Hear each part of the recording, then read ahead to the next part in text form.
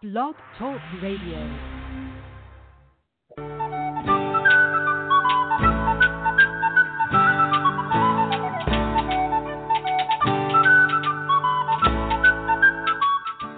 Welcome to the Spiritual Unity Radio Network, a station dedicated to the concept that all manifestations of the divine are equally valid.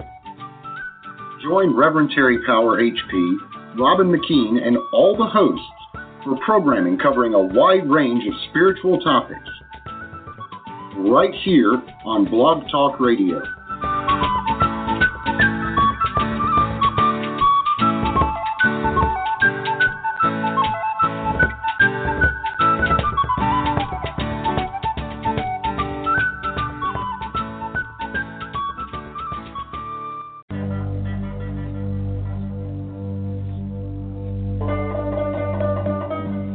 Enter the realm of living myth. Voice of Olympus, hosted by Hercules Invictus and Athena Victory, celebrates the mythic impulses of ancient Greece and Rome, and they invite you to celebrate with them.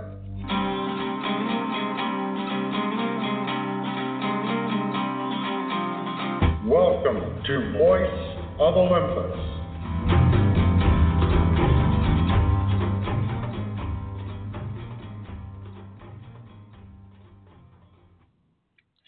Greetings and welcome to Voice of Olympus. I'm your host, Hercules Invictus, and today we have our Sword and Sandals special. We have two segments of Mythic Fitness and two of Mythic Inspiration, and I'm honored to announce that our first Mythic Fitness segment is with Michael Del Rusi of Bold Spirits and Holistic Concepts. And Michael has written a new book, I believe, and I'd love to learn more about it. Greetings, Michael. How are you? Hello, Hercules. It's great to be with you. The same here. I was checking out your Facebook page, and I see that you published a new book. Yes, well, I believe I sent you a copy, Creative Health Manual. And I just recently posted that on my Facebook page, and it's basically covers a wide range of topics concerning overall health. And the reason why it's called Creative Health Manual is because I believe much of what we obtain in terms of good health comes from nature, and that's at times very much overlooked by the conventional medical community. So I wanted to emphasize just what we can do to treat the body and the spirit through natural means. So I'm very excited to be able to introduce this to the public, and I thank you for the opportunity to talk about it. Oh, it's my pleasure, and it's a great book, Creative Health Manual, Age-Proofing the Skin and Body. Yes. I have a copy here. I read through it, and now I'm experimenting with different things. The first things I experimented with were reintroducing B-complex and vitamin C into my supplementation. So upon your suggestion, I'm giving it longer than 30 days to see the results. So that's how I've started, and I've also started experimenting with some of the other techniques in the book for my diabetes type 2. Yes. Well, yes, and there's a wide range of supplements that have been shown to be very effective against type 2 diabetes. And fiber, two of the substances I particularly like are psyllium husk, which is a natural fiber, and apple pectin. Both of which I have found through my own experimentation, when taken in combination, can not only lower blood sugar, but lower triglycerides and cholesterol as well. So I think there's lots of potential in fiber and pectin. Both apple pectin and grapefruit pectin, as an example, have been shown in studies to slow the growth of certain cancers. So I think pectin and psyllium husk can be very valuable. And these are supplements, by the way, that are very inexpensive. I mean, these are not supplements that are going to break the bank by any means. So I think it's something that everyone should look into. The only caveat with fiber is if you're suffering from severe from diverticulitis or diverticulosis, you need to be aware of whether that specific fiber is going to make the condition worse. But if you're healthy, basically throughout the intestinal tract, these simple substances can do wonders. Diabetes, an example, as we know, is divided into two types. Type 1 is really considered an autoimmune disease. Right. The body produces antibodies that attack and damage pancreatic beta cells. Type 1 diabetes is considered insulin dependent. Type 2 is far more common. In that disorder, the body's tissues become less sensitive to insulin action. So in order to get cells the glucose they need, beta cells must increase their production of insulin. Diabetes results when the beta cells themselves are unable to secrete enough extra insulin to overcome tissue resistance. So that's basically the difference between both types of diabetes. Then there's a third condition, which is unfortunately is very common today, called Syndrome X. And scientists have given a name to that group because it's really a combination of high blood pressure, sugar diseases, and overweight, mainly in the gut. And all of those conditions together produce something known as Syndrome X, which again can lead to type 2 diabetes and high blood pressure and other conditions. So, and that's basically due, of course, to the Western diet. So, again, it's a matter of diet modification first and foremost. I have also, on your suggestion, started cutting back on my red meat and increasing my amount of fish and chicken. So that's underway, as well as olive oil. So well, yes. Well, the great thing about olive oil is that it's, along with its many benefits, it has an anti-inflammatory effect. And, one of the interesting discoveries in the last, I'd say, 5 years is that something called chronic inflammation is basically responsible for most of the diseases that we suffer, especially long-term diseases. And we know that olive oil, along with olive leaf extract, boswellia, which is an herb from India, curcumin, and which is also an herb from India that seems to do so many things. All of these can fight systemic inflammation.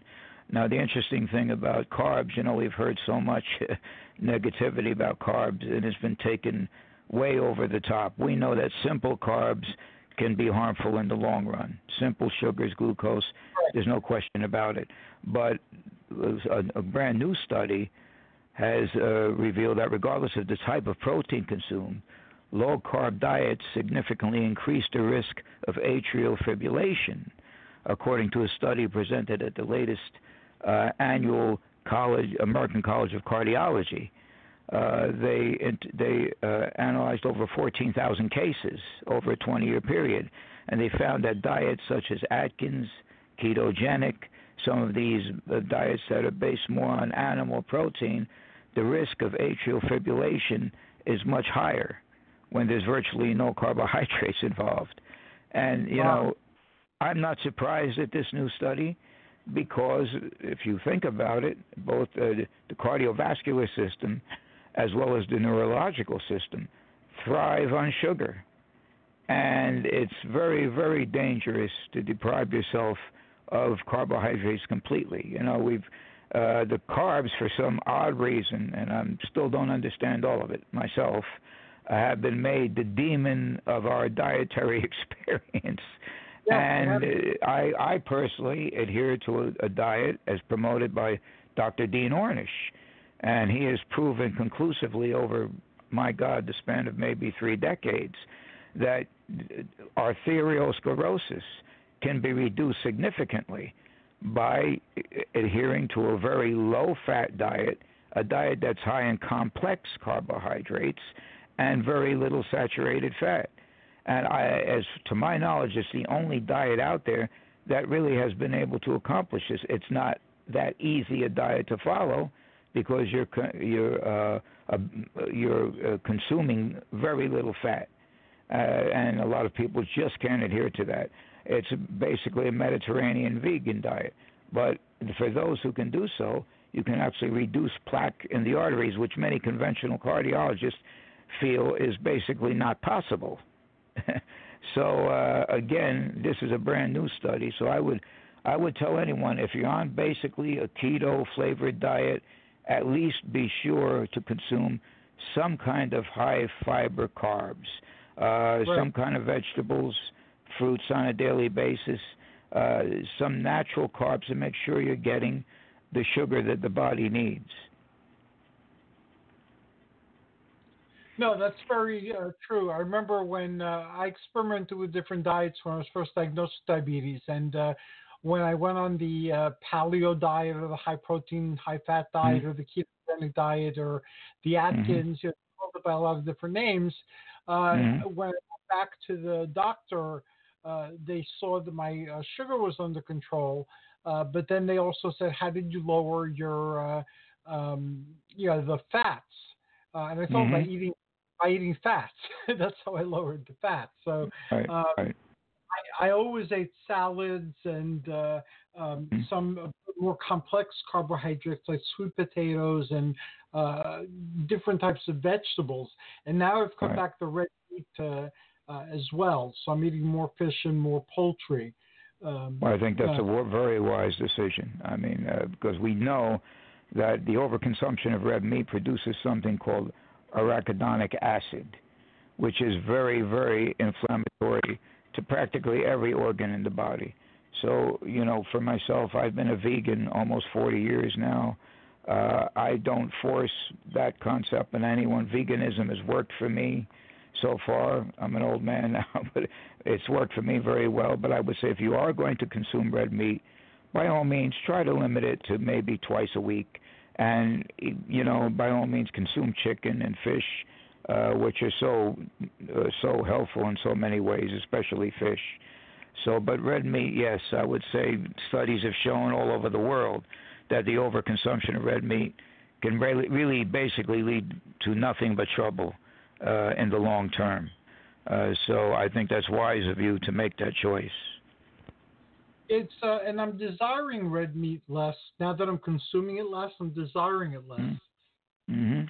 Another interesting aspect of lowering red meat is that it also lowers the production of an amino acid called homocysteine, which is very harmful to the cardiovascular system. You may or may not have heard of it.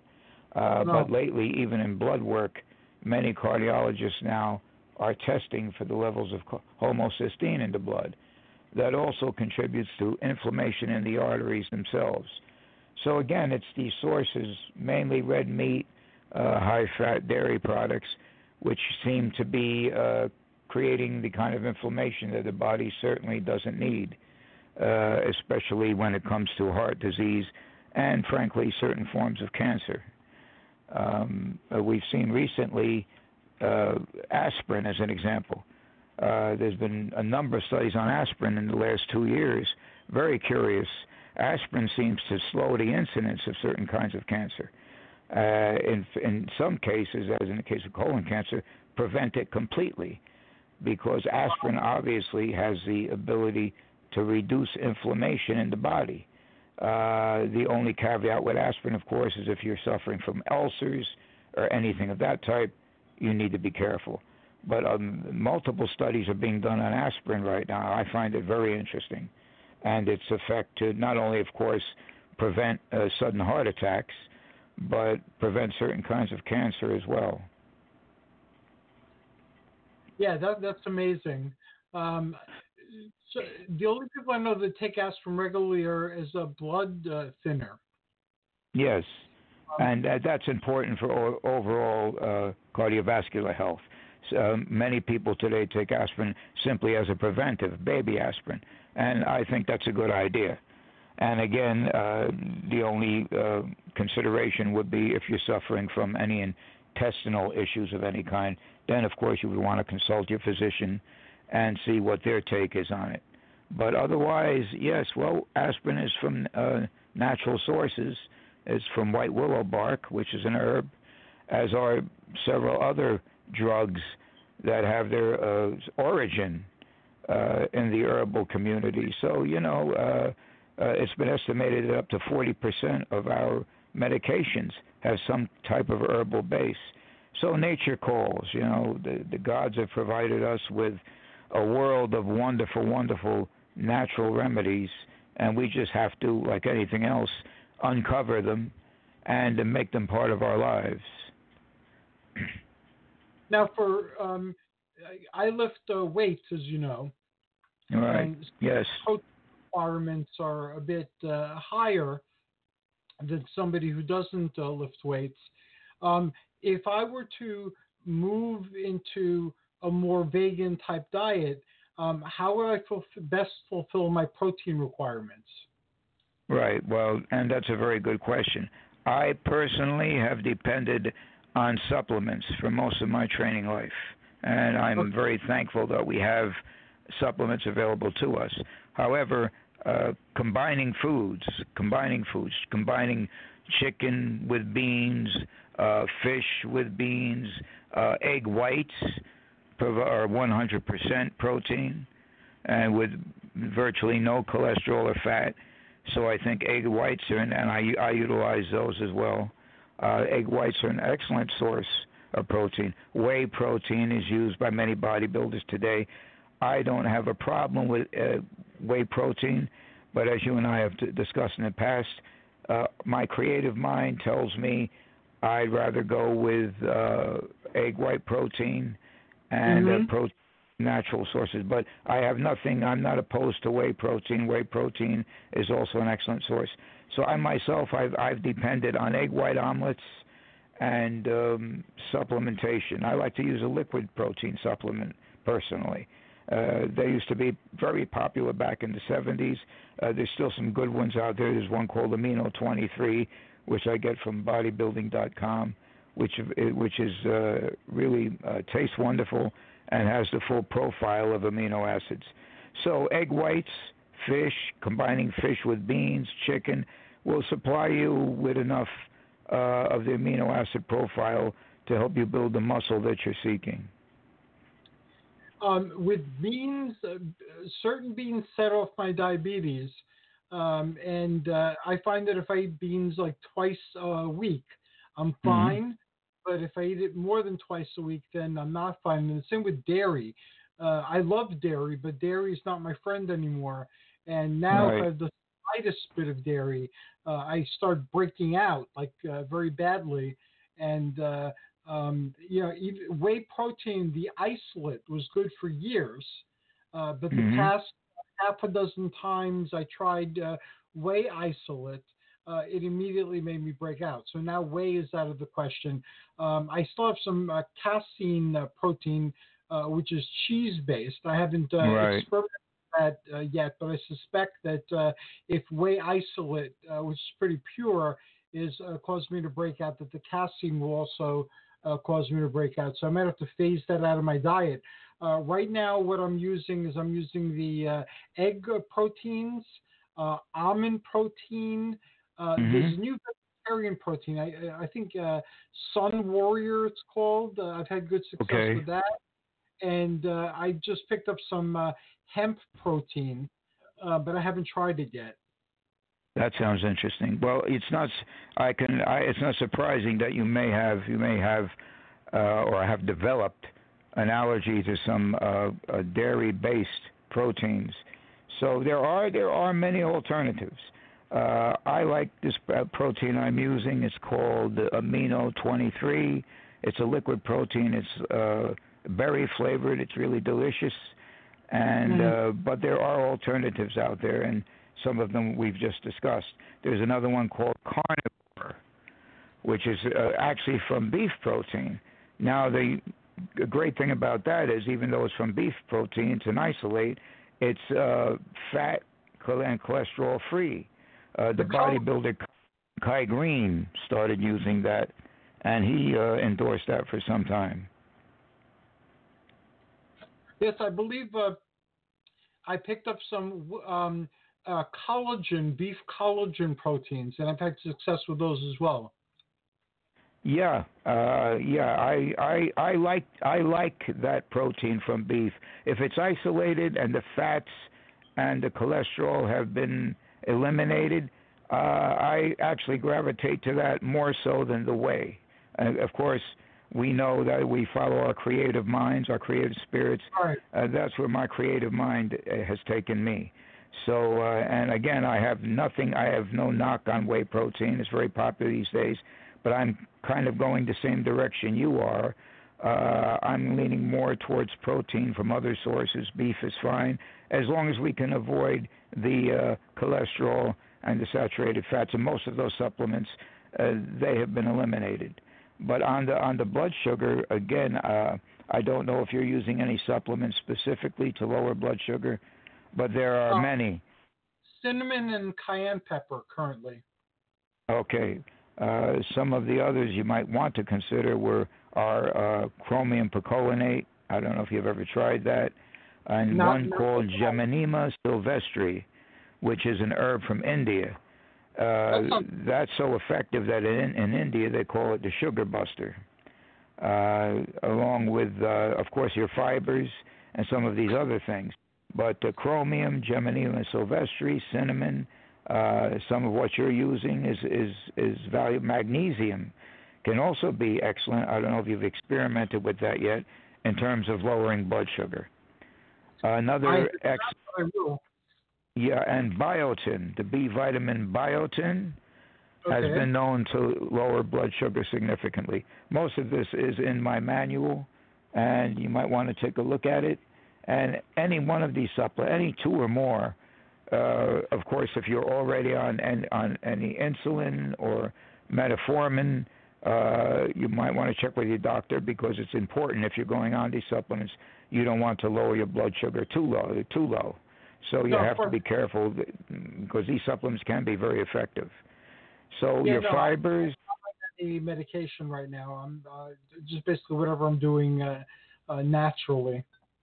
Okay, well that's great, and I would certainly suggest starting or adding the psyllium husk and the apple pectin. If you did nothing else in terms of adding something, they're so simple to use, so very inexpensive, and can be so very effective in so many areas, whether it be lowering the fats in the blood or lowering blood sugar.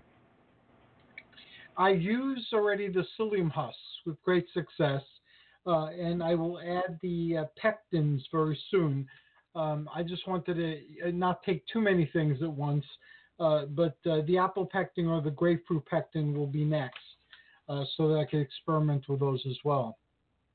Right, I agree. I mean, it gets a little complicated when you add too many supplements in more ways than one. But yes, I agree. If you're going to add two, I would recommend that definitely on a regular basis. I think you're wise to do that. Now, you've made it your ministry to help people get healthy, and I find that a very wonderful, fascinating, and empowering concept. Mm-hmm. How do you go about helping people become healthier? You certainly have this platform. You've been writing books. You have a company. How do you spread the word beyond that? Because this is a very awesome thing. I wish more people would help people get well. Well, frankly, I would do workshops totally for free. I do workshops for free. There is no charge. Small groups, large groups. I love to share the wisdom that I personally have accumulated over 40 years in this field, since I was in my late teens, I would imagine. I belong to the Life Extension Foundation, which is constantly sending updates, various studies. One of the probably the best anti-aging organization in the world, really.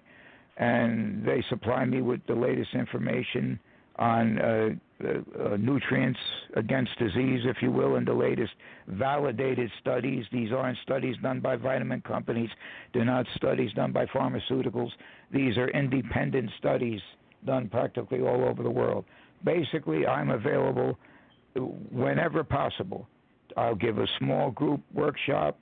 If somebody wants to do a fundraiser, I do everything to make myself available free of charge. The only thing I charge for is my manual, which I believe you have a copy of, and yes. that's only $3 a copy, and frankly that doesn't cover my expenses by any means, but it's fine because I believe this is a ministry that I've been called to. I believe the gods have called me here, and I'm more than happy to follow that calling and just changing people's lives.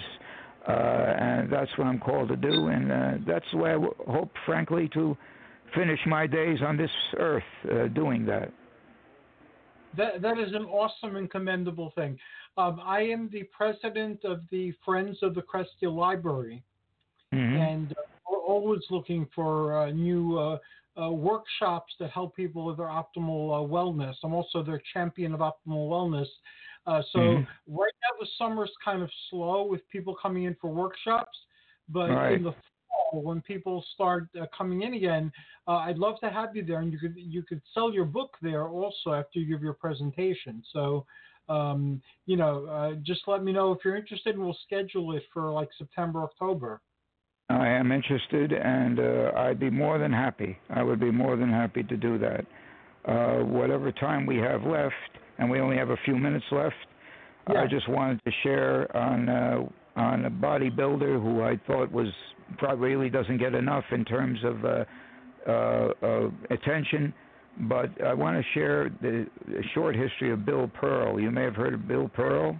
Oh, yeah, he had won the Mr. Universe 4 times, and he would do great feats of strength in the classic manner. He would follow the presentation of Eugene Sandow in that area, and I'd like to just send honors out to Bill Pearl. He was one of the great inspirational figures in early bodybuilding, and he did so much for so many people. He was an American Indian. He helped many Indian tribes and raised money for them, and was one of the great influential bodybuilders of the 60s, and I'd just like to honor him today on the program.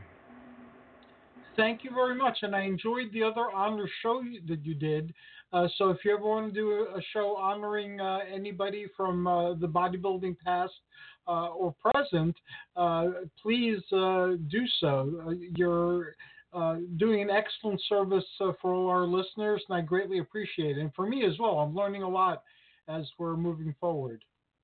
Thank you so much, and I can't thank you enough for giving me the opportunity to share my 40 years of experience with you and the family. It's my pleasure, and thanks again, and I look forward to our next conversation, Michael. I do as well, and blessings to all of you. And to you as well. We're going to listen to a song, Evolve by Bump Post Orchestra, and thank you. And then we'll be back with Ryan Foley and Fury and Strength.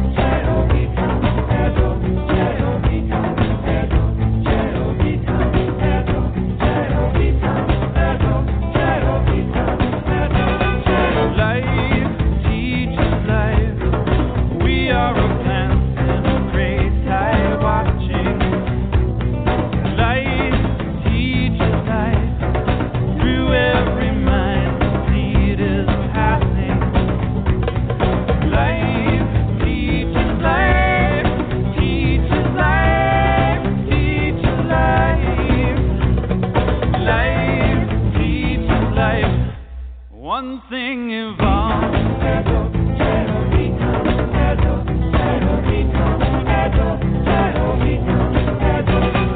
4 billion years of evolution, a lifespan of frost on a windswept tide. Peel off the fears and savage delusions, and wave after wave of the old gods die. Life teaches life, teaches life, teaches life. Life teaches life. One thing evolved.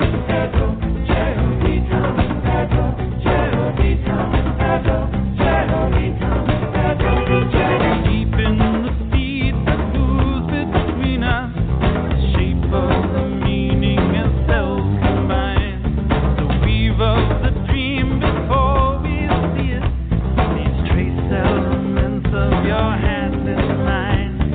Life teaches life, teaches life, teaches life. Life teaches life. One thing evolved.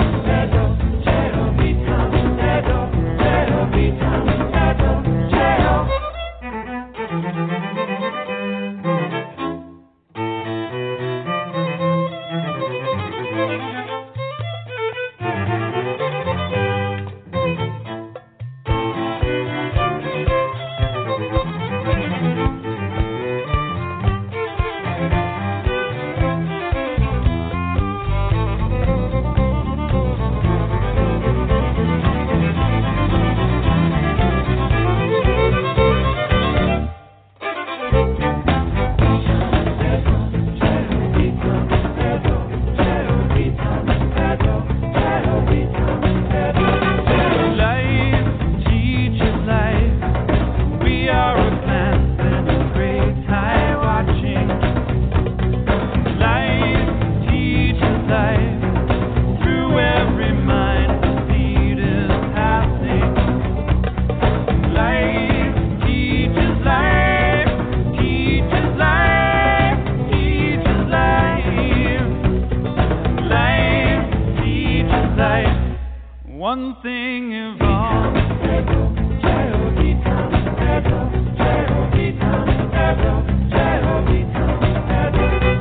Strand in the web of all existence, revealed in the joy of a midnight kiss, spanning the centuries of starlit distance, or so it would seem on a night like this.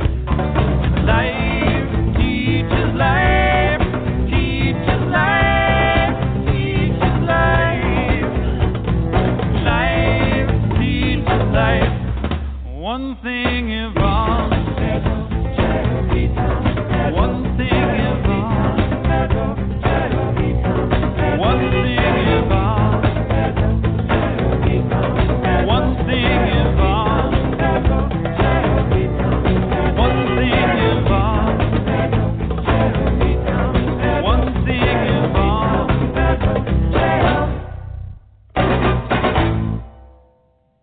Greetings and welcome back to Voice of Olympus. I am your host, Hercules Invictus, and our next guest is Ryan Foley of Furian Strength.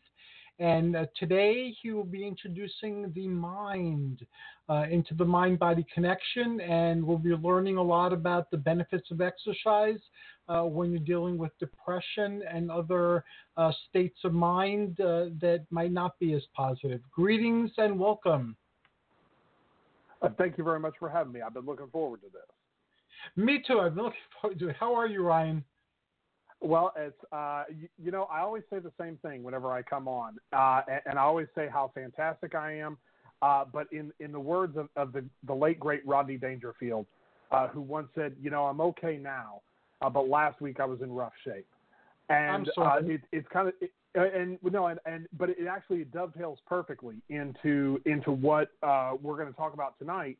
And it is kind of one of those things where we naturally try to put on that brave face and say everything's fine, everything's fantastic. And I can say that this week has been better, but it seems like over the last few weeks I was certainly going on a roller coaster, and I think that's going to feed in wonderfully into what we're going to talk about tonight.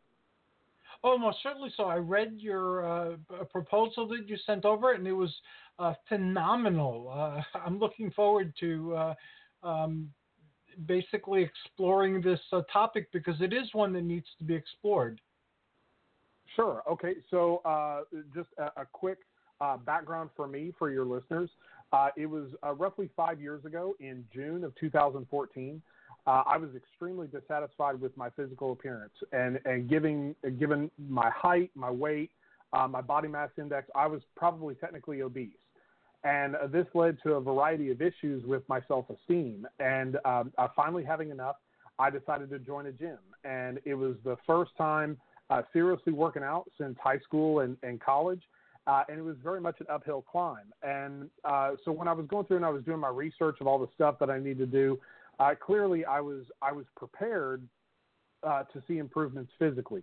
But what I was not prepared for was the improvements that happened to me emotionally. And there are many ways where I think that emotional improvement is just as important as the physical improvement, and maybe even more so. And so I think a lot of this stems from the fact that right now, I think in our culture, we're dealing with a depressed nation. And not everyone is going to have self-esteem and depression issues brought on simply by body image. Depression can come from a variety of places. Yes. But if you look around, clearly we can see that there's something wrong with our culture right now. I think we're inundated with feelings of inadequacy. And while I don't have the numbers in front of me, I'm willing to bet that if we were to chart a graph of data, I bet we would see a direct correlation between the rise in these feelings with inadequacy at the same rate as we've seen the growth of social media. And so I do think that there's definitely a correlation there. And so as men, we're often terrified to admit when we are in emotional pain because we don't want to be labeled as weak. I mean, how many times have we been told to, just walk it off or man up? So as men, we bottle up these feelings, and we often suffer in silence. And I think that this is something that definitely has to change. So just to throw some numbers here for your listeners, in November of 2018, the CDC reported that there was an average American's likelihood of dying by suicide and this is in any given age range, rose 33% between 1999 and 2017. And wow. So I think, 33%, it's a ridiculously high increase. Depression is reaching all-time highs, and there was a stretch there where my dad wanted me to get into therapy. And I told him, I said, Dad, I'm poor. Poor people don't go to therapy. We drink. And now I say that jokingly, but I'm willing to bet that comment probably hit home with far too many of your listeners. I think this is just my personal belief, but I think far too many people turn to drugs and alcohol as an escape because they're not satisfied with their lives. And so instead of facing the challenges head on, far too many people are just drinking away the pain. And so I also think this is something that needs to change. Right. So I do understand the crippling feeling that comes on with depression, and I'll be honest with you. There was a time in my life where things were really bad. It was far worse than what I'm dealing with now. And I went on antidepressants for a time, but quite simply, they didn't do jack for me. I was lucky in that I didn't need therapy or analytical psychology to understand the root cause of my depression. I was very lucky. It was an external stressor, and there were no amount of pills that were going to reverse it. I could literally point to the cause of my depression, and once I had that source removed from my life, the depression went away. And so I was very lucky in that sense, and many people are not as lucky. It seems like our solution in America these days is just throw pills at the problem. And so we live in this nation of medicated zombies. I love the Stephen Colbert, the host of The Late Show. And I was listening to him on an interview, and he was talking about his issues with depression. And he once equated pills with throwing a blanket over the problem. Instead of dealing with it, you're just trying to keep it out of sight, out of mind. And I think a lot of people would find that their experience would still ring true, with something like that. And then we go into the fact that pills are expensive and the effectiveness of antidepressants diminish over time. So it leaves your patients hooked on this medication, but they suffer more from the side effects than the benefits. So these are all problems that so many of us are dealing with. And, so while we may deal with these issues with booze or drugs, recent studies have shown that there might be a better alternative. And this is where I need to lay all this out first so everyone can understand. Oh, of course. And so now I want to bring it back. And so this is where the Mythic Fitness part of the show gets tied back in. Okay. So there was a new study at the University of Vermont's Medical Center that is suggesting that exercise should be prescribed to patients with mental health issues before psychiatric drugs. So we've gotten to a point 80% of Americans are considered to be insufficiently active. We've moved to this sedentary lifestyle, and I'm guilty of it too. I work behind a desk at my 9-to-5 job, and I'm writing a novel right now, which also has me sitting at a desk for long periods of time. Well, so what these doctors did is they roughly about 100 volunteers, and rather than just throwing pills at the patients suffering from depression, they opted for implementing an exercise program. And out of that 100 volunteers that they did, 95% of patients reported feeling better, and 63% of those reported feeling happy or very happy. And so these researchers are now suggesting that mental health facilities should be built with gyms moving forward. And I think the researchers, they're suggesting that we'll do exercise first. Let's see if that helps the issue. And then if it doesn't, then they're suggesting moving on to medication. But we've come so far in the way of sports science these days. We understand so much more by studying physiology with scientific methods, and they've determined through their medical research that lifting weights helps reduce depression, while cardiovascular activities reduce the effects of anxiety. And pretty much all doctors are going to agree that any type of movement is going to improve your mental health. I mean, there's a reason why the FBI has its field agents on rigorous exercise programs. They want the body strong in order to make the mind strong. So the researchers were wondering, well, why is this? What are the psychological benefits of exercise when you're dealing with depression? Okay, so Arnold Schwarzenegger said it best, and if anyone's going to know, it's him. But it's no pain, no gain. Okay, so that's it. So when you work out, it hurts. It hurts because you're literally going through and you're doing all these little micro tears in your muscles as you're trying to get them built. And so you work out really hard, and then maybe the next day or maybe the day after that, you're starting to experience all this soreness in your muscles. Well, those are your muscles stitching themselves back together after you've gone through and you've done all these micro tears. So you go through and you start working out, and it hurts. And so your body is screaming for you to stop because it doesn't want to be in pain. But then when you say, no, we're pushing through this pain, we're going to keep going. And so when your body figures out, hey, he's not stopping and this really hurts, so we've got to do something to help mitigate this pain that we're in. So what your brain does, as soon as it realizes you're not going to quit, it starts pumping all these chemicals into your system to help mitigate that pain. And those chemicals are endorphins. So these endorphins, they act as an analgesic so much that they diminish your perception of pain. The pain is still there, but your brain's flooding your body with chemicals so that way you don't sense it as much. And these endorphins will trigger a positive feeling in the body that's very similar chemically to morphine. In bodybuilding, it's referred to as the pump. Schwarzenegger talks about that in Pumping Iron, about how great there's that moment where you achieve this incredible sense of energy. Runners will refer to it as their runner's high. when they finally break through that barrier, and then they feel great. And so what happened is that feeling is accompanied by this positive and energizing outlook on life. However, unlike morphine, the activation of these receptors by the body's endorphins, they don't lead to addiction, they don't lead to dependence. So it's a natural high that you're getting here. And so through the regular exercise, they've proven it reduces stress. As I said, it can, depending on what you do, it can ward off anxiety if you go with, or it can the feelings of depression. So if you're going through, if you're feeling that depression, go through and get lift and iron. And if you do that, that's going to help that. If you've got too much anxiety, go for a run. You know, you're going to be surprised at how much that's going to alleviate all this pain that you're in. And then, but through the physical improvement, there's going to be a boost in your self-esteem.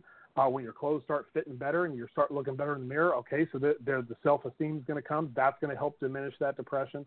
And then not to mention the fact that you're working really hard. And so as a result, you're going to be tired, which is going to improve your sleep. And sleep is where the improvements are really made. You know, it's that good 8 hours of restful sleep.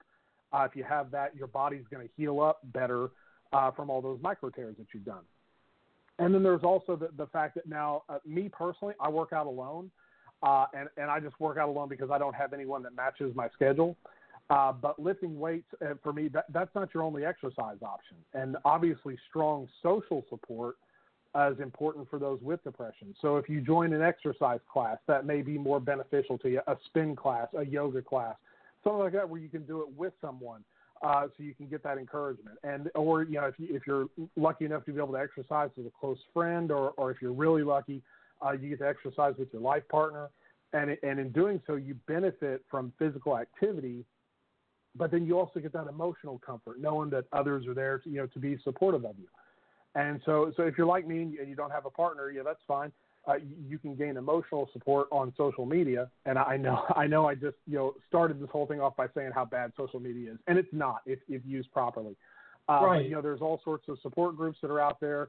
On Facebook and on Reddit that would help you with your journey. And so basically the old theory is that as the mind goes, so goes the body. And so George Patton has this famous quote about how the mind is the key. He said it was something to the effect of you have to make the mind run the body. You never let the body tell the mind what to do, because the body's never tired if the mind's not tired. But now what they're starting to show is that maybe they go a little more hand in hand. And if we look at this from a different perspective, you can come along and say, well, hey, by training the body, we can actually go through and jumpstart the mind. And so I think when the two of these are working in concert with one another, there's going to be times where the body's going to be willing, but the spirit's going to be weak. And then there's going to be times where it's going to flip, and the body's going to be weak, but the spirit is willing. And so I think you have to find that balance. So if you get to that point where you're down in that valley, I know it sounds almost kind of cliche, but my advice to all your listeners would be to go in there and get in the gym. And I think by doing that, we may find a way to work ourselves out of some of these funks that we find ourselves in. Oh, I agree with you 100%. I find that I was just speaking to my wife about this a little while ago, in fact, that I've gone through huge chunks of my life where I used to work out like a maniac, and then I've gone through other points in my life where I didn't. And I can honestly say that when I do work out, I'm a lot happier and focused and motivated than when I don't. So exactly. And it's a journey that I find is enjoyable. So it's I don't even really, although I have goals and I aim for the goals, and I changed my routines around to, support things that are more effective than other things. I find that I actually enjoy the journey of lifting the weights and playing with the exercise toys. Like I have kettlebells, I have dumbbells, I have the new D weights I've been playing with. But then I also have like the Hercules twister, or the spring twister, or the python twister, as they call it. I have like pool noodles and dowels and all sorts of elastic bands. And I don't get bored in my workouts because I know how to use the equipment now. So I can give myself a really great workout, even if I'm just doing isometrics with no equipment. So right. it's a delightful journey. And I aim for like 2-3 times a day, knowing that some days that's going to be impossible. But that, as you said before, muscles grow when you're resting. So if I don't get to exercise as much as I'd like, well, my body's recovering and growing. So everything contributes to my workout, regardless of what I do. And I think of it in those terms too. And because I'm focused on enjoying the journey, it isn't drudgery. It isn't, oh, I got to go work out and stuff like that. I'm always looking forward, to playing with whatever equipment I have for whatever time I have, and then feeling that pump, feeling those endorphins, and that is a wonderful feeling. And especially if you're doing heavy weights, it's a form of meditation because you can injure yourself very badly if you're not focused on what you're doing. Like if you're doing a tricep extension while you're lying down on a bench, you really need to focus on that weight, or you could brain yourself, or you could drop a barbell on your throat, So your motivation is very high to remain very focused. And I have like attention deficit disorder. My brain's like all over the place, and it's very difficult to focus at times. I've learned through years of meditation to focus, but also bodybuilding, because of the danger element, gets me very focused very fast. So it puts me in a totally different state of mind. I want to thank you for sharing all that you've shared. It's very personal, but very important. And you're absolutely right. I hear more people now that were connected feeling disconnected. And it's an amazing paradox. And I've heard a lot of people, in private conversations, confiding that they feel very depressed. And these are people who are successful. Some of them are much more successful than I am. And, I can see the blessings, that they enjoy. But in their mind, which is where it counts, they're depressed. And it's their reality, so it needs to be respected. What you shared tonight is very, very important for very many people to start thinking about that. And yes, physical exercise is a very good way to start, because you're getting out of wherever your brain is taking you and focusing on your body again and your overall well-being. That's true, and you brought up an absolutely fantastic point that I'd like to go back to. Sure. Someone asked me one time how long I was going to be on this journey that I'm on. And, I stopped and thought about that for a little while. And it's basically, I'm attempting to do this for as long as I possibly can do this. I think it's adapting to a lifestyle. And it was astrophysicist Neil deGrasse Tyson talked about how he wouldn't want immortality if he could have it, because mortality is what gives us a sense of urgency. It's what gets us out of bed in the morning. But at the same time, I think you can also look at it on, this is going to be a journey that I'm on for the rest of my life now. And so as a result, I'm not in a tremendous hurry. If I'm not, down to 8% body fat, that's certainly not a failure on my part. I'm continuing to find new ways to grow, and basically it's about setting realistic goals.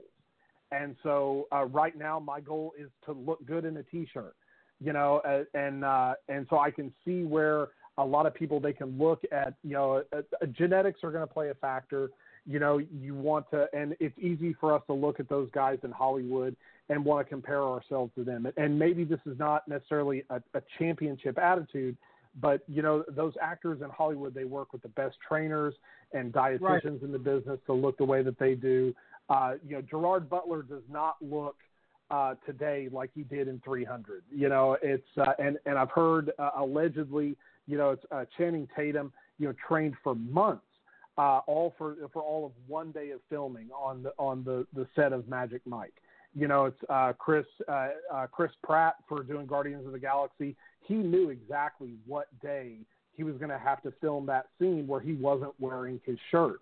And so they trained for months all to get to that one day. And then after that one day's over, they go back to being normal. So you don't want that to be so it's – and the reason why I bring all this up is because if your listeners, if they're struggling, the last thing I would want to do is to put them on an exercise program and then have them spiral further down into depression because they're not looking the way that they want to look within a certain amount of time.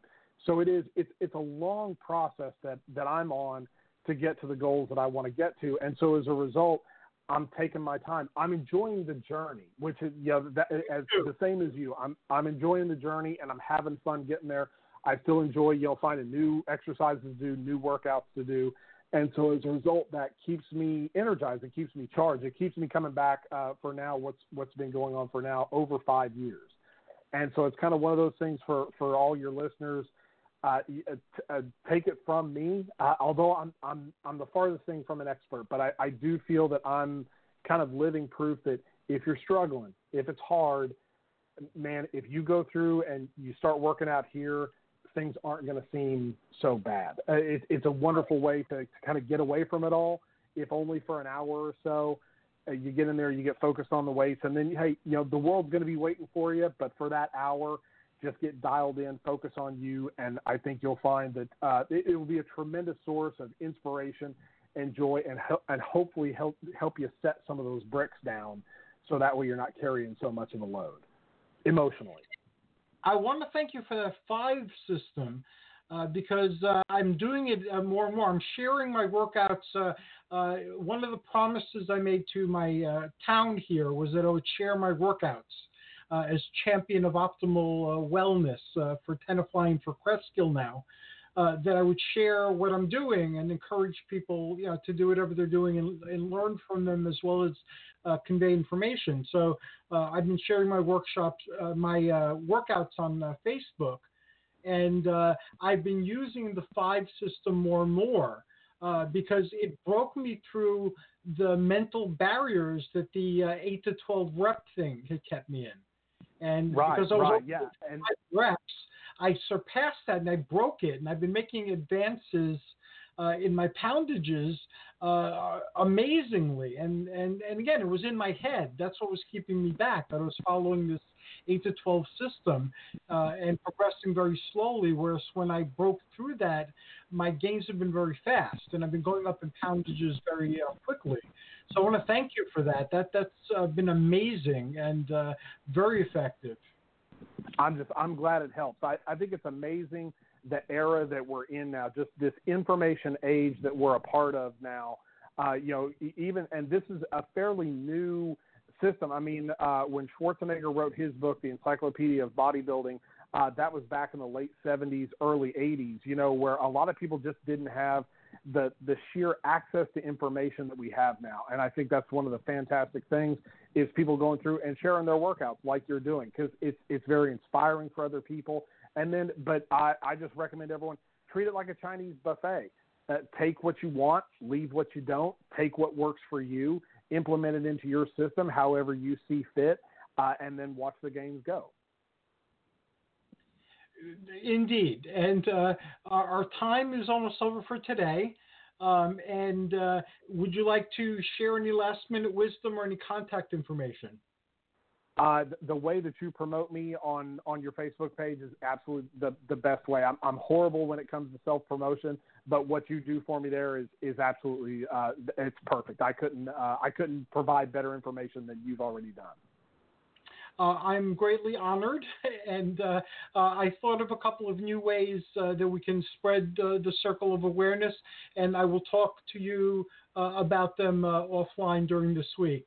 I started doing it with the Theurgy folks, and it's proven very effective, so I want to do it with everybody. So we'll have that conversation soon. Ryan, thank you. You're an awesome individual. I know you've made a very big difference in my life, and I'm very honored to have you helping to make a big difference in the lives of our listeners as well. Well, thank you very much. I appreciate you having me on. Okay, we're going to listen to Bran Kerdorian's King of Dreams, and then we'll be back with Ron Carson's Coliseum.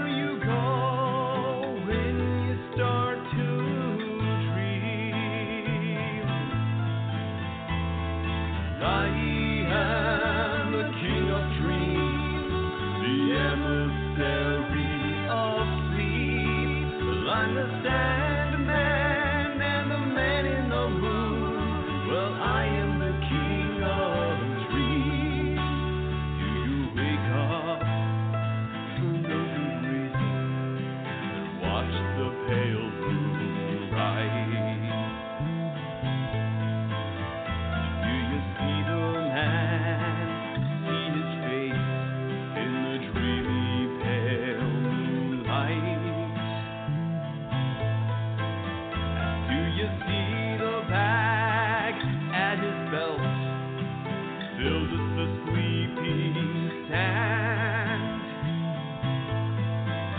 Well, do you feel the grain, feel the power fall from his magical hand?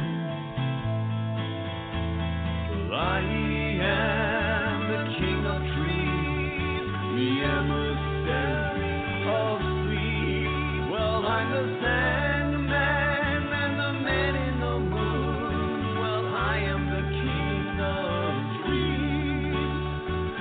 I am the king of dreams, the emissary of sleep. Well, I'm the Sandman and the man in the moon. I am the king of dreams.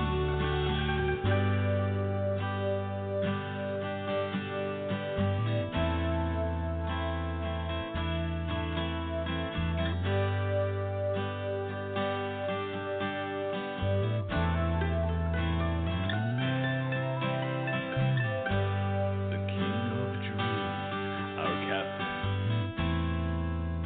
Constellations, our whales. The crescent moon, our ship. Dreams will fill our sails.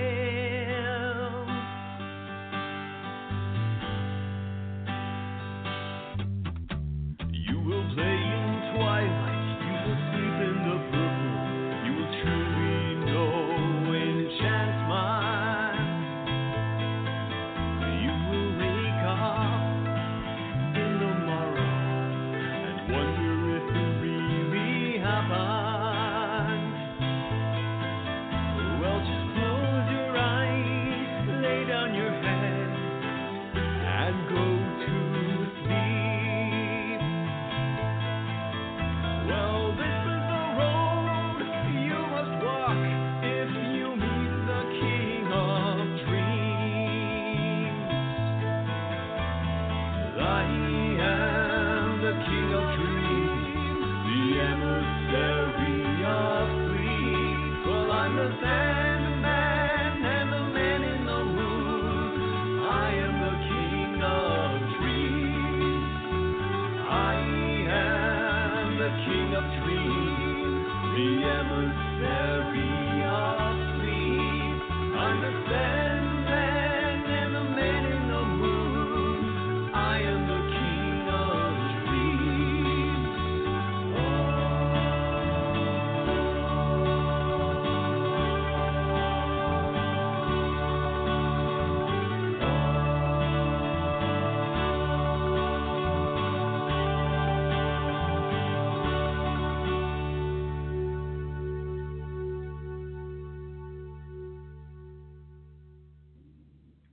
Greetings and welcome back to Voice of Olympus. I'm your host, Hercules Invictus, and now we move from Mythic Fitness to Mythic Inspiration, starting with Ron Carson's Coliseum with radio personality Ron Carson. Greetings and welcome, Ron. Happy Independence Day, a bit belated, and we're on our way to your birthday. That's right. Next Saturday, actually. So we Yes, still have a correct. little ways to go, Hercules. Nice to be back here with you on our monthly journey into the Coliseum, where we spotlight one of your favorite peplum films of all time. And tonight's is a true masterpiece. We have chosen all about it. to discuss and comment about the 1963 epic film Cleopatra, which is a favorite of many. Including myself. Yes. It pretty much has a lot of sidebars, this movie, if you remember. And the bottom line was, the first thing about it is, it was a long film, if you remember. 4 hours and 8 minutes, final cut with intermission, of course. Back in the old days, you did have a 10, 15-minute break to go out and get refreshments or, hit the lavatory, or at that time go out in front of the theater and maybe smoke a cigar or a cigarette. So they pretty much worked that intermission in during lengthy films of that nature. And it truly was probably one of the best cast and performed versions of all time. You might remember the first time Cleopatra actually hit the silver screen was during the silent era, where Theda Bara played the title role. And then 17 years later, I'm sorry? Yes, I remember.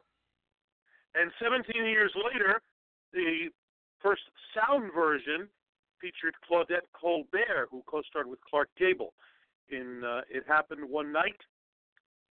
She portrayed Cleopatra as well, but then about 30 years later, 20th Century Fox decided to bring this masterpiece back to life, and Joseph I. Mankiewicz was leading the way at the director's chair, and it was actually based from a book entitled The Life and Times of Cleopatra by Carlo Maria Franzero, and they took this movie from histories by Plutarch, Suetonius, and Appian.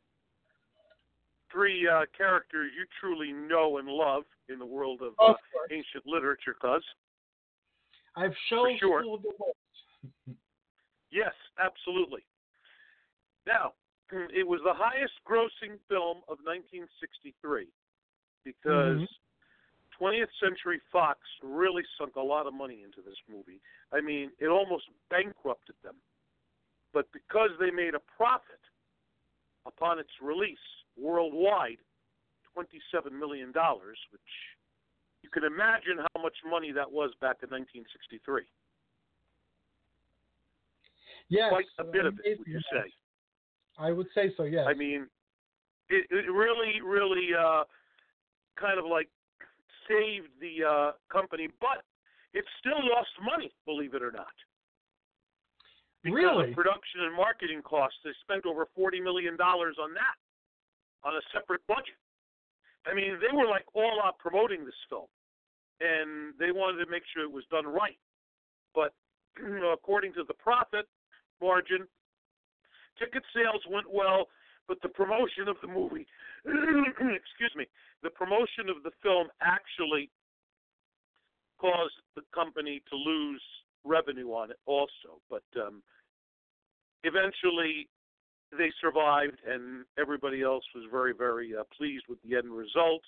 I mean, this movie played to packed houses all across the globe, and without a doubt, the cast is like, speaks for itself over here. You have Elizabeth Taylor in the title role, and her future husband, Richard Burton, played Mark Antony. There was more on that because there's a sidebar to that particular debacle coming up toward the end. Rex Harrison actually portrayed Julius Caesar wonderfully in this movie. This was way before he was talking to the animals as Dr. Dolittle, a film that you and I remember very, very well. The Push Me, Pull You Llamas. Yes. Yep. So, I mean, but Rex Harrison was a very dynamic, dramatic actor in more ways than one. And the film actually began in 48 BC, introducing Julius Caesar going to Egypt, as he actually was an executor of a will that Cleopatra was involved in, along with the Pharaoh Ptolemy XIII. He was played by Richard O'Sullivan, also, recall. And Cleopatra was not a very, very, easygoing woman. She was very cunning, conniving, sly, very selfish, too, if you remember, too.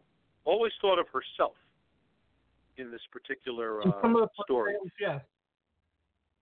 Well, if you remember, after Caesar comes to Rome, to Egypt, to take care of this, she's crowned the queen, and she begins to develop dreams of ruling the world with him, who in turn, Caesar, of course, wants to become king of Rome, but eventually the Senate was pretty uncomfortable with that particular development. So that's why in the Ides of March, 4 years later, in 44 BC, Julius Caesar was assassinated and a rebellion occurred.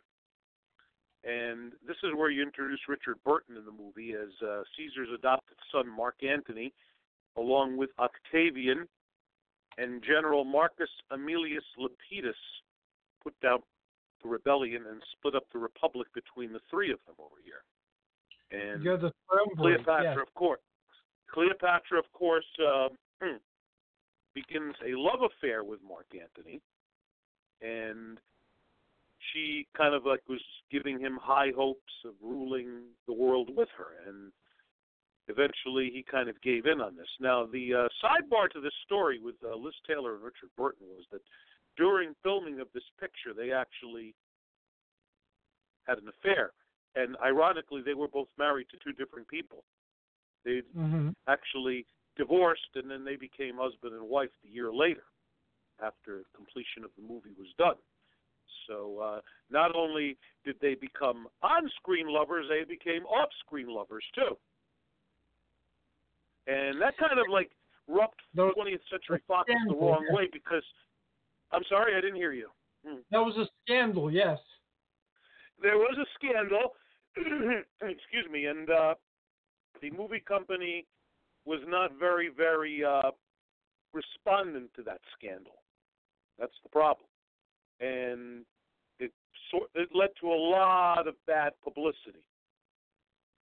And it made headlines worldwide. Of course, the affair between Liz Taylor and Richard Burton, which was also consummated on screen as well. And a little sidebar. Two very well-known actors were supposed to play Julius Caesar and Mark Antony in this movie, but they had to bow out because of previous commitments. And one of them was Stephen Boyd, of course, who co-starred with Charlton Heston and Ben-Hur. Yes. And the other was Peter Finch. So, because of those, the two of them dropping out of the movie, they had to recast both of the characters, and that's where Rex Harrison and Richard Burton came into the scene. I mean, this supporting cast is, like, amazing. Roddy McDowall, of course, from Planet of the Apes fame, was Octavian, Augustus. Martin Landau portrayed Rufio. Hume Cronin was also in this. Carol O'Connor, Archie Bunker was in this movie, too, as Casca. Richard O'Sullivan, of course, playing Ptolemy the 13th. I mean, the list goes on, and that was, without a doubt, all the elements put together made this one of the most popular peplum films of the 20th century. And as I mentioned, in the film, excuse me, I'm losing my voice over here. I talk too much on the radio today, you know? So I'm kind of like, without any water over here, it kind of like is not exactly the ideal setting for me over here. But to make a long story short, let's continue over here. They also focus on a war in this movie, the Battle of Actium, which took place in 31 BC, where Octavian defeated Antony's fleet, and then later on, Cleopatra assumed that her lover was dead and offers the Egyptian forces to go home. And then finally, that did not come true as Antony was allowed to come back and resume command of his troops and fight in the advancing army. And Martin Landau as Rufio was the last man who was Antony's, loyal soldier committing suicide. And then Apollodorus also plays a key role in this movie as he convinces Antony that Cleopatra is dead, you know? And eventually, Mark Antony died in Cleopatra's arms, and then later on comes the total ending of the movie where she plans her own suicide, and hence the scene with the asp crawling along the floor. And that was pretty much the nutshell of the movie. I mean, it concentrated on the two main characters. It concentrated on some of the battles. It concentrated on some historical moments that occurred, including the assassination of Julius Caesar. And like I said, despite the turbulence this movie encountered during filming, and there was quite a bit of it because, ironically, they started shooting this movie about a year or two prior to its release in 1963, but Elizabeth Taylor fell ill, and as a result, they had to halt production, and that's where Fox wound up also taking a bath over here. And finally, they only produced 10 minutes of finished product. Wow. With a cost of $7 million when production was shut down. 10 minutes of a 4-hour-plus movie. I mean, you can't really put some substance into this, you know? Well, I know. That's amazing that it got made at all. Well, there was a lot of obstacles when making this picture until finally the finished product was released. And eventually, the movie did get nominated for a total of 9 Academy Awards. It did win a couple of accolades, including Best Cinematography, Best Art Direction and Set, Best Costume Design, and Best Special Effects. It did not win Best Picture, and it did not reward any of the main principal actors Golden Statuette. However, Rex Harrison, Roddy McDowall, and the director Joseph A. Mankiewicz did win Golden Globes the following year in 1964. They actually were nominated, but they didn't win. I'm sorry, I have to retract that over here. But they did get nominated for Golden Globes, but they still did not win. And even the Best Picture category, it did not win either. I mean, there was quite a bit of competition this day and age in cinema. So that's one of the reasons why it didn't receive any main Academy Awards. But still, 4 out of 9 is not too bad, if you ask me. No, and it's still a classic decades later, and it's become an immortal piece of cinema. So they certainly succeeded in the view of history. Yes, by all means. The soundtrack also did very well at record stores. Alex North was responsible for that, and they pretty much banked on that in order to pick up some more audience in that as well. But some critics were not too kind when Cleopatra came out.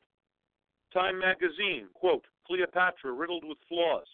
Judith Crist, a very well-known critic back in the 60s, concurred, saying it was a monumental mouse. A monumental what? A monumental mouse, like the rodent. Okay. Yep.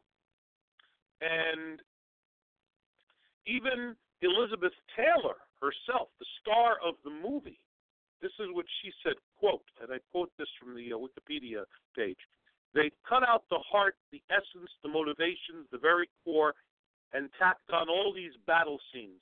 It should have been about 3 large people, and it lacked reality and passion. I found it vulgar, unquote. Wow. This was from the star herself. But positive reviews from Variety, the New York Times, calling it one of the great epic films of our day. Film critic Emmanuel Levy kind of said it was a borderline, much maligned for various reasons. So there weren't exactly, promising accolades on this film. There were, for Elizabeth Taylor to also slam this movie, that was pretty much a shocker, if you ask me.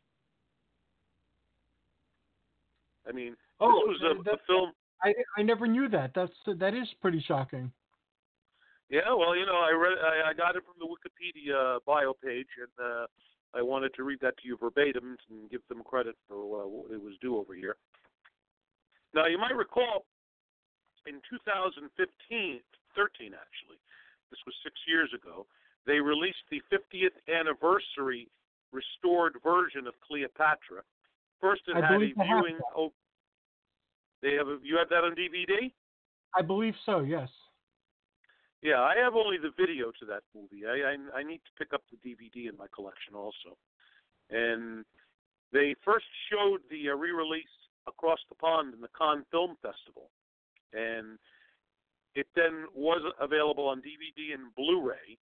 And the special features included commentary, and there was some short films included. You probably remember, if you have the DVD, there's 2 short movies entitled The Cleopatra Papers and The Fourth Star of Cleopatra. It's been a while since I've watched it. but the unedited scenes, the outtakes and pretty much, deleted scenes and stuff, Fox did not save the bloopers or outtakes, you know what I mean? Because they tried to save some money and they destroyed the negatives. So we never got to see bloopers or pretty much, outtakes of this particular movie. Usually DVDs will show that or Blu-ray. Yeah. But in this instance, it was not available in more ways than one. So that's the problem. We pretty much are going to be robbed of seeing any, behind-the-scenes moments of Cleopatra.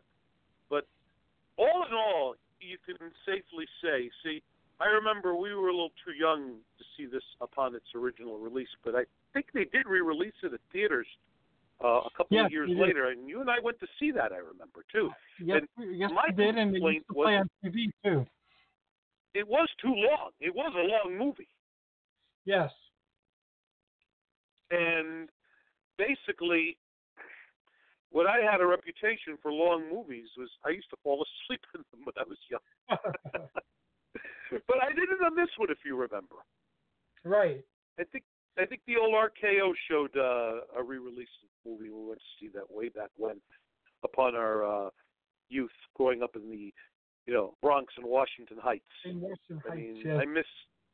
I miss those classic theaters. I miss those large, opulent venues where you can actually, see a show, and this screen was like so tremendously large, and it's just you don't get the same effect in current movie houses than you do with this, with the way we saw movies. I mean, the RKO. That's basically why I like being called Ron Carson's Coliseum, because the theater was known as the Coliseum. The Coliseum, located right down the block from where I lived in Washington Heights. And I remember. Now, and you and I had seen many a film in those days in that movie house, which now is completely decimated, and you don't even want to go in there to see a film at the old RKO Coliseum. I mean, it's still situated in the same location where the old movie house was, but nothing like what we experienced way back when. No. And when you saw masterpieces of this stature in a particular venue like the RKO Coliseum, I mean, it made you appreciate seeing a movie a whole lot more. Plus, the price of a ticket was a hell of a lot more cheaper, too, And now that there's social media, we've discovered that there's other people who are big fans of these classic Peplum movies, like Peplum Paradise, which we've covered, the complete A to Z of Italian Peplum and historical novels, historical movies, which we've also touched upon and which we'll later review in detail. And now it's Women of Peplum Movies, which although our friends Nick Whale and Stephen Smith are there, this is a Pat Reeves group. What are your impressions of that group? My impressions were it's very well constructed, very well informative. The photos are absolutely phenomenal. I mean, it's another stroll down memory lane. It's another drama-free group where people share their, admiration and knowledge of the sword and sandal era. And it's just, these particular groups I enjoy being part of because of the fact that, number one, they are drama-free, for starters. Number two, you get like a plethora of information regarding all of these pictures that we are accustomed to, have in our lives even to this day, and we're lucky to have them too, in more ways than one. And I took a nice analysis of the group, saying that it is very Nick Whale, Stephen Smithish, even though they're not the admins. They are part of the group, but they are also the people that have constructed this particular site and page. Also, I tip my hat off to them as well. Yeah, I do too. I enjoy visiting. I visit Peplum Paradise the most often, and then I visit the complete A to Z of Italian Peplum and historical movies to catch up on what Nick and Stephen are doing on their magnum opus that they're putting together. They've been working on for quite some time, and I can't wait till the book comes out, by the way. It's going to be in multiple volumes from what I understand. Well, I'm going to order my copy for sure. Almost certainly so. And Women of Peplum Movies, I've been visiting increasingly more and more, and I've discovered some other groups besides. So I find that whatever free time I have, and it's at a premium, I like spending time with my passions, which include Peplum movies of all sorts. We're very fortunate, very blessed to have all these individuals sharing their passions, each in their own way, on Facebook, because it gives us more to immerse ourselves in. And Brian's Drive-In Theater, his website, I remember first stumbling across it way, way back when in the 90s or the 80s even. It's been a long time, and it's still there, and it's evolving. And now we're very fortunate to have Brian be on our show monthly, giving us updates on all the Peplum movies and hints on where you can find copies of them available. So very, very blessed that this part of our lives is still part of our lives, and we found other people whose passions equal our own. Oh, absolutely. I mean, this genre of film has been with us since we were kids, I remember. And now that we're, grown adults, we still admire the movies that we grew up with, and we admire the particular presentation of these motion pictures. And, all these group pages kind of take us back to memory lane. That's what I really enjoy about this. I mean, you also wind up learning stuff that you don't know about when it comes to a particular picture in general. So this is one of the reasons why I'm part of the Peplum groups on Facebook, because of the fact that I like, I live in the past. You know that by now. Right. I'm not exactly a 21st century type of guy. And the bottom line is I enjoy, revisiting my past and revisiting the the moments that made me happy, not only in cinema but in television as well. So I pretty much don't follow new programming on TV anymore, because I kind of enjoy living to the past and watching the old shows that I grew up with and have been fond of all my life. And the same thing with the movies too. I mean, it's not same when you pretty much go to a film these days. First of all, they're mighty expensive, and they have all this technological sound, and it's the experience is not as pure, in my opinion, as when we used to go to the movies back in the old days. And that's a part of our lives, at least, that we were able to fulfill, and that we at least can say that we lived throughout the golden age of cinema. And in more ways than one, we appreciate it even more now as we are adults. Would you say that's a fair assessment, Cos? That's a fair assessment, and I'm actually fixated on what happened 3,000 years ago during the Age of Heroes in the Mediterranean. So that is correct. Well, you've resurrected the title of Hercules in more ways than one, and you're keeping his legacy alive in more ways I can fathom over here. And I'm very proud of you, and I'm proud that you're also my cousin and my brother, and I learn a lot from your adventures, and, you just keep on rocking, as they say. Same here with you, and I'm glad that we're finally able to do this show together. We've been talking about it for decades, and I'm glad it finally happened. And next time we get together, I'm going to share some information with you. It's going to grow and expand in the months ahead. So on that you note, were going to see me on Saturday, as a matter of fact, because I'm coming down for the weekend after I'm done with work on Saturday here in Massachusetts. I'll be coming down to Jersey, and I'll be spending the day on Sunday because I owe my mother another visit, and we're also your mother is leaving for overseas for a couple of weeks, so, it'll be some good time to catch up with the family and with you as well. So we'll definitely lock horns over a cup of joe and brainstorm even more about these new ideas. I look forward to hearing about them, okay? I'm looking forward to. I'll see you in a few days. And thank you very much. Our adventure today is over, but we'll continue on Saturday.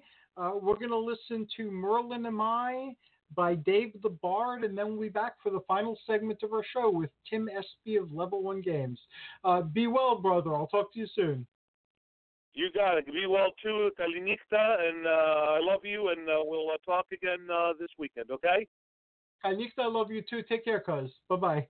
You bet. Bye-bye.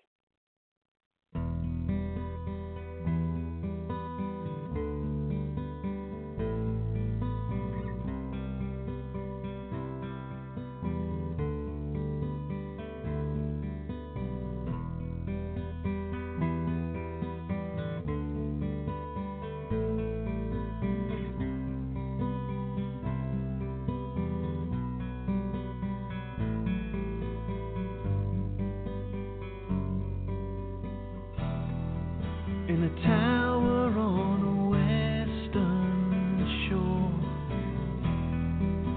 a woman cries in pain. Outside a storm gathers as a soul is born again. The wisdom of all of the world shines like the sun from his eyes. His father, a god of the earth, holds his mother in his arms as she dies.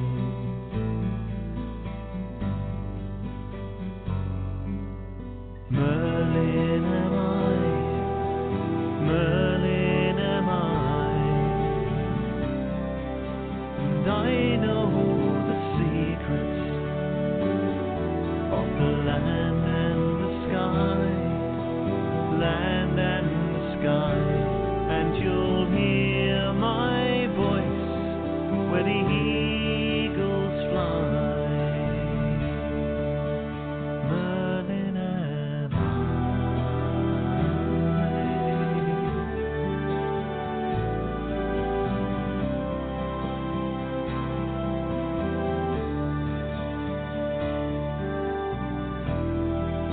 a tower to the high king comes crashing to the ground. The druids know the answer. A sacrifice is found. But the child sees deep in the earth. Two dragons are spreading their wings. Two tribes will fight for to claim this land. Many die for the folly of kings.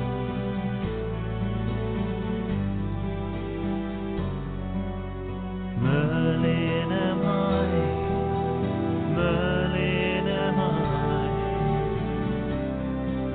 and I know the secrets of the land and the sky, land and the sky, and you'll hear my voice where the eagles fly. Merlin am I.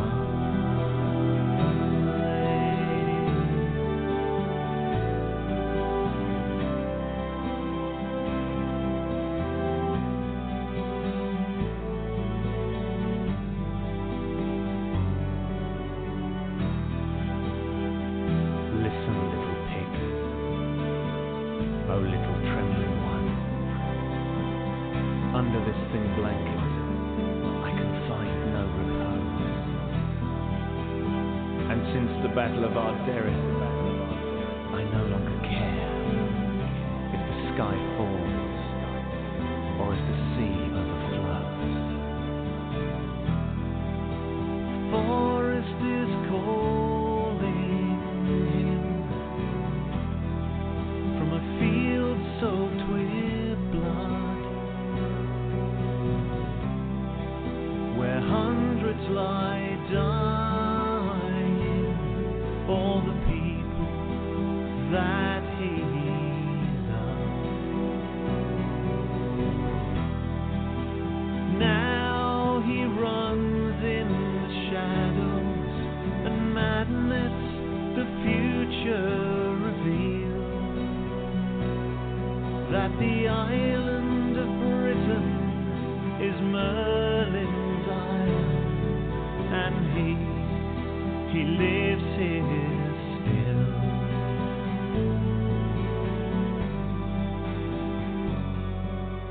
Merlin am I, Merlin am I,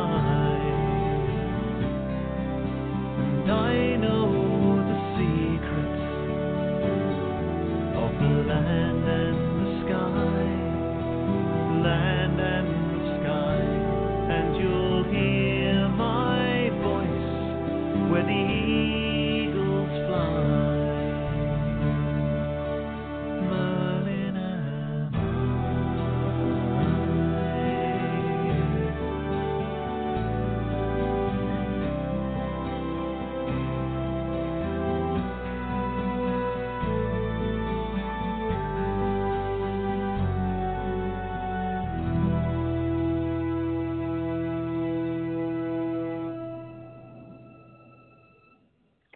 Greetings and welcome back to Voice of Olympus. I'm Hercules Invictus, and tonight's final segment is a Mythic Inspiration segment titled Mythic Gaming, and we have Tim Espy and Zach McCaddy representing Level 1 Games. Greetings, gentlemen. How are you?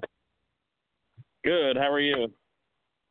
I'm doing extraordinarily awesome.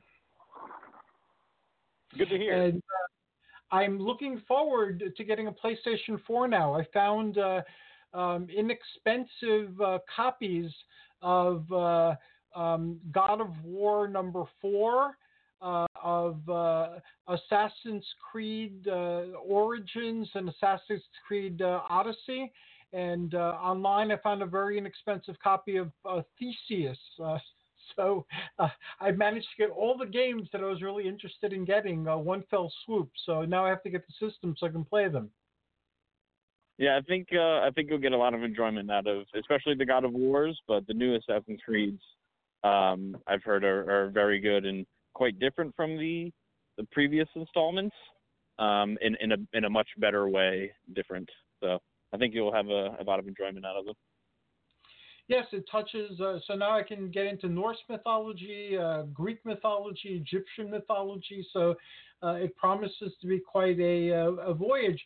And I was researching Assassin's Creed and finding that they have Jupiter, Minerva, and Juno, who are Roman gods and goddesses, as part of the backstory for the entire saga, and that the ancient stuff has to do with these deities. So when I finish the Greek and Egyptian game, or when I experience them, these threads, the mythological threads, run into the other games as well. So that sustained my interest, and now I got to collect the other games. Oh, yeah, that's neat. I didn't know that it was tied that heavily all together like that. Yeah, neither did I, but YouTube informed me otherwise today. So, so what is new and exciting with you and with Level 1 Games? And Zach, what's new and exciting with you too? Well, the newest thing on our recent list was I just hosted an RPG called Die, based off of a current comic that's being published. And Tim and a few other friends took part in that. It's a very meta and psychologically driven game. So we just played that over the course of 2 sessions, which totaled, I want to say around 14 or so hours, but it was a really good time. So you published the comic. It was based on original material. I didn't publish it. It's a comic being published now by the writer of a series called The Wicked plus the Divine, who has branched out, and he describes it as goth Jumanji. The basic idea is this group of people played RPGs as kids, got sucked into the RPG world, came out 2 years later missing a person, some of them missing limbs, and now they're all in their 40s, and the game comes back into their possession, and they get re-sucked back into the game. Oh, wow. So did you have fun, Tim? Yeah, it was an interesting experience. Like you said, it's very meta in that you're playing a character who's playing a character. So it got pretty meta in on itself, but it fit the style that I like. It mixed some futuristic kind of elements with some post-apocalyptic style stuff that I had in my head with fantasy, so it touches the quote unquote normal D&D aesthetic a little bit, but the mechanics are different and I guess simplified, I guess is a fair word, but simplified in a better way for me at least. It was a really good setup, and I definitely want to explore some more stories with that type of that type of module that it's based on. Yeah, that sounds really, really interesting. You make very interesting games, Zach. Oh, thank you. And how are the other things coming along? The tournaments at Level 1 Games, you have Pokemon, and you have Magic, and you have all the board games. How are those coming along? Yeah, everything's coming along. We just had, I feel like we were just talking about this, but we just had another pre-release for a new Magic set that is officially coming out this Friday, but we do the pre-release a week early. So we just went through that, which was Friday, Saturday, Sunday. So the store has been full of people because of that. And then we have another Pokemon set coming out in another month or so. So yeah, we're staying busy. That's for sure. Well, that's a good thing. That's a great thing. I was in the area last week, but we're running very short on time, so I didn't have an opportunity to drop by to say hello. I was going to look through your discount bin that you have near the window in front of the store. I found some really great games there last time, but it didn't happen. So hopefully within the next week, area again. I'm constantly filling that bin up, so there's more. So I even threw some PS4 stuff in there actually too. So when the time comes. Fantastic. But another game that you have to check out, I know I mentioned it before, but is Horizon Zero Dawn. Yes. That's something that is super interesting.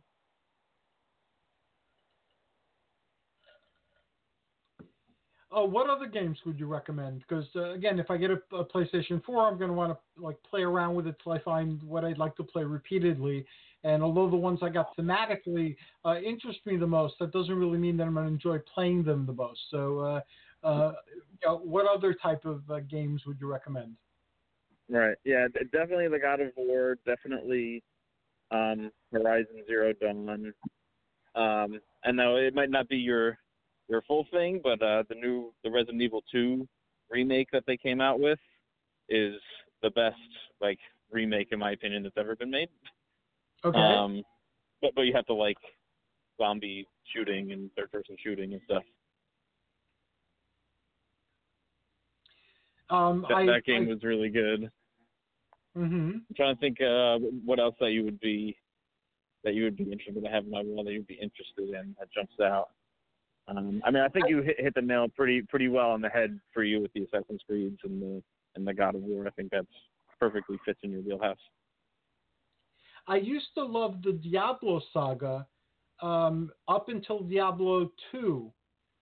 Diablo 3 I purchased when I first got my PlayStation 3, and I really didn't enjoy the changes at all. They kind of killed for me the losing yourself in the game. There was way too much information on the screen to process. The other Diablos were kind of mindless and very easy to immerse yourself in. This one kept breaking the spell that drew you into the game and made it into a temporary reality because you had to deal with so many things on the screen. So I don't know if any other Diablos came out since then, but I haven't been following Diablo. They had go ahead. They had the Diablo 3, I think Reaper of Souls edition, I believe, which they fixed some of the issues that people were having with it, but I think a lot of the issues that you had still kind of stand. I think that's just kind of the direction they took that game in. So I don't think I'd be able to recommend that one fully to you. I'm sorry? I said that they came out with the Diablo 3 Reaper of Souls edition is what it's called. Yes. But they addressed some issues that people had, but not the ones that you addressed. So I don't know if I would be able to fully recommend it for you. Yeah, I picked that up too and played with it because I had heard that as well. But it was essentially, the suspension of disbelief that kind of gets you into a movie or into a game kept being interrupted by the way they had you processing information the new way. So I just couldn't get into it, and I loved the franchise up to then. I remember when Diablo came out. Then there was I forget what it was called, something Hell.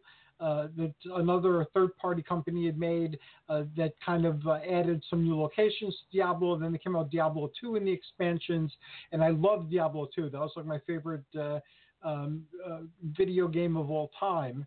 And again, 3 kind of killed it for me. There was a Viking game for PlayStation 3 that was kind of like in the Diablo vein, but I didn't get a chance to check that out yet. Yeah, I'm not sure what that one is. It's not any of the Lord of the Rings games, right? No.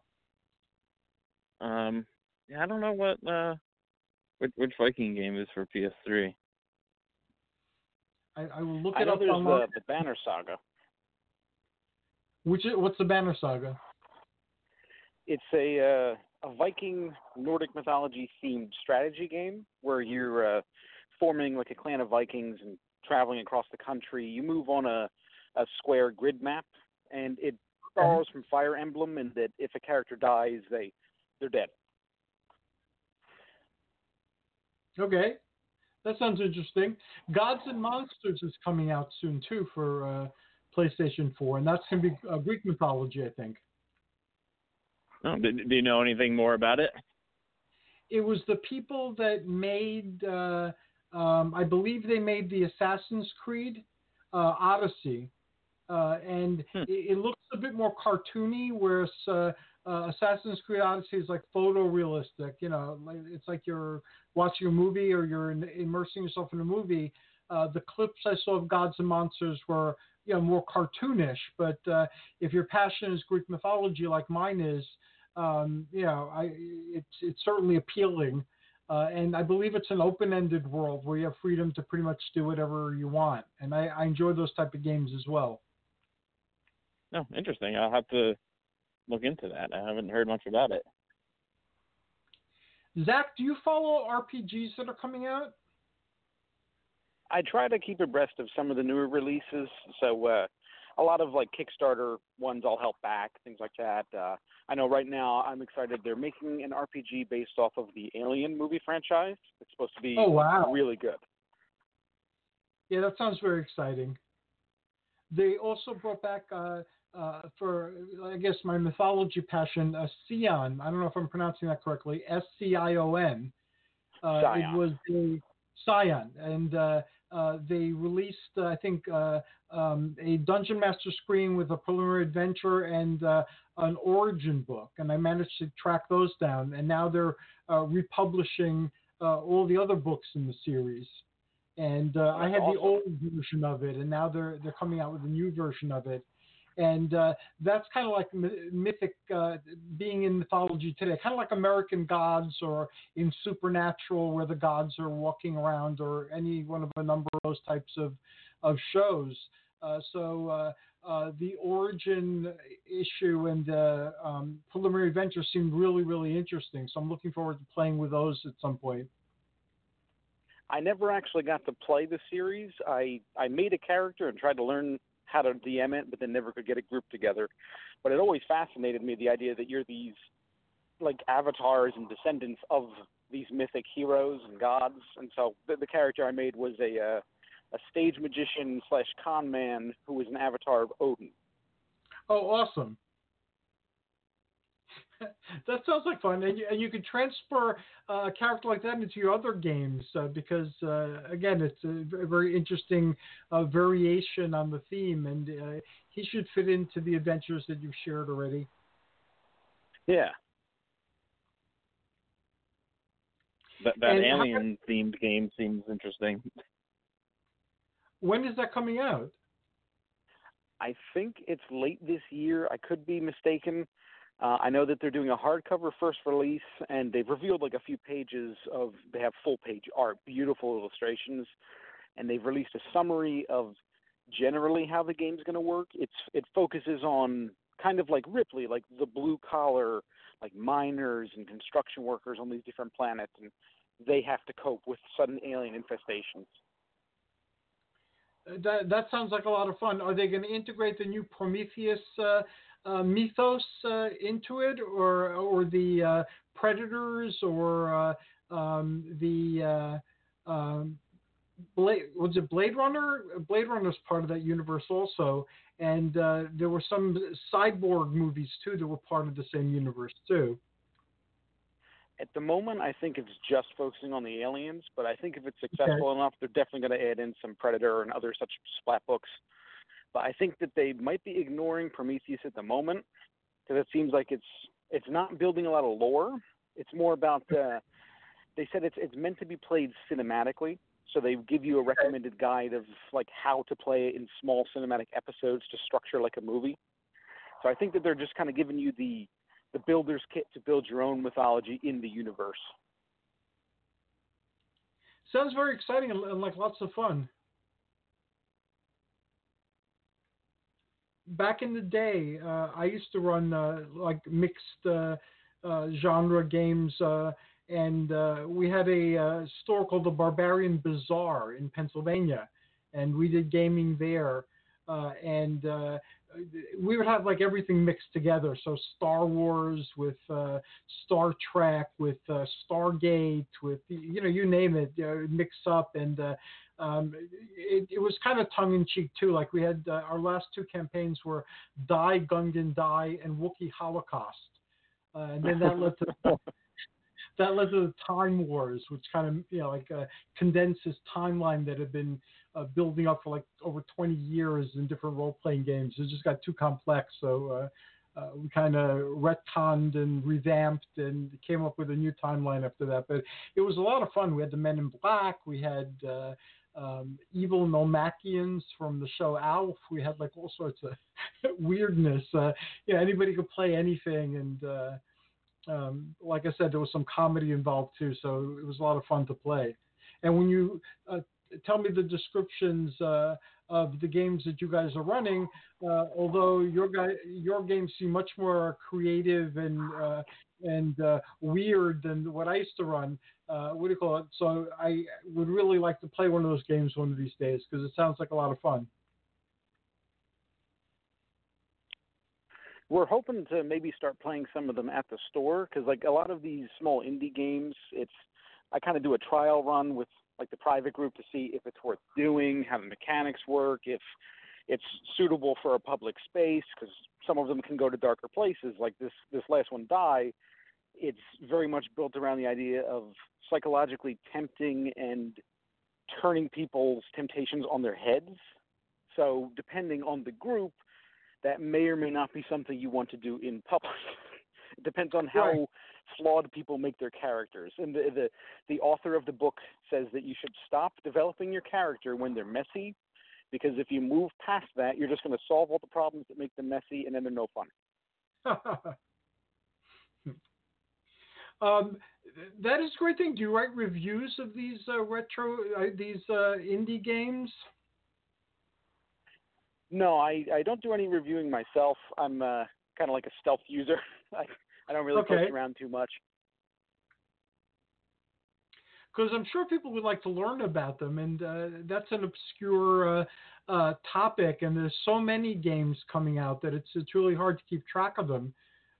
So I welcome you to, if you find a game that's like you did tonight and last time, if you feel something needs to be shared, you're more than welcome when Tim has you on the show to share whatever treasures you find as you're exploring RPGs. Well, that sounds great. Thank you. My pleasure. I'd really like to hear about them. And we only have a couple of minutes left. Time zooms by very fast. I shared it with all my other guests and co-hosts and hosts tonight, but we're revamping the shows. And the folks that currently have half hour, I'm going to try to give them 40 minutes to an hour after the revamp, because time passes way too quickly, and we're just getting into things, and then the time is up. So if you guys are interested, just let me know, and we'll have a conversation about that by email or by phone, and then when we structure the show, we can make it longer. Yeah, that would be wonderful. Okay, awesome. Can you leave us with some contact information and what people can look forward to beyond the tournaments at Level 1 Games? Yeah, the contact info is on Facebook. If you search Level 1 Games, that'll come up, and if you send us a direct message, I'm the one that usually replies, so you'll be talking directly to me if you have any questions. Facebook, Instagram, and then level1games.com, the numerical one, the number one, level1games.com. Yeah, if you have any questions, feel free, send us a message. Like I said, I'm usually the one that replies, and I'd be more than happy to help anyone out. Things in the future, still, like I said, tournaments and new card sets getting released all the time, our video game tournaments and board game nights and all the fun stuff that makes an LGS a fun LGS. Thank you so very much. I'm looking forward to seeing you soon and talking to you soon. Thanks to both of you for expanding our awareness of all the wonderful things that are going on in the gaming community and at Level 1 Games. And I'll talk to you soon. Great. Thanks so much. I always love talking to you. Thanks for having me on. Have a good night. Same here. Take care, and thanks to all who are listening tonight or who will be listening on demand in the future. Until next time, this is Hercules and Tim and Zach wishing you joyous journeys and awesome adventures.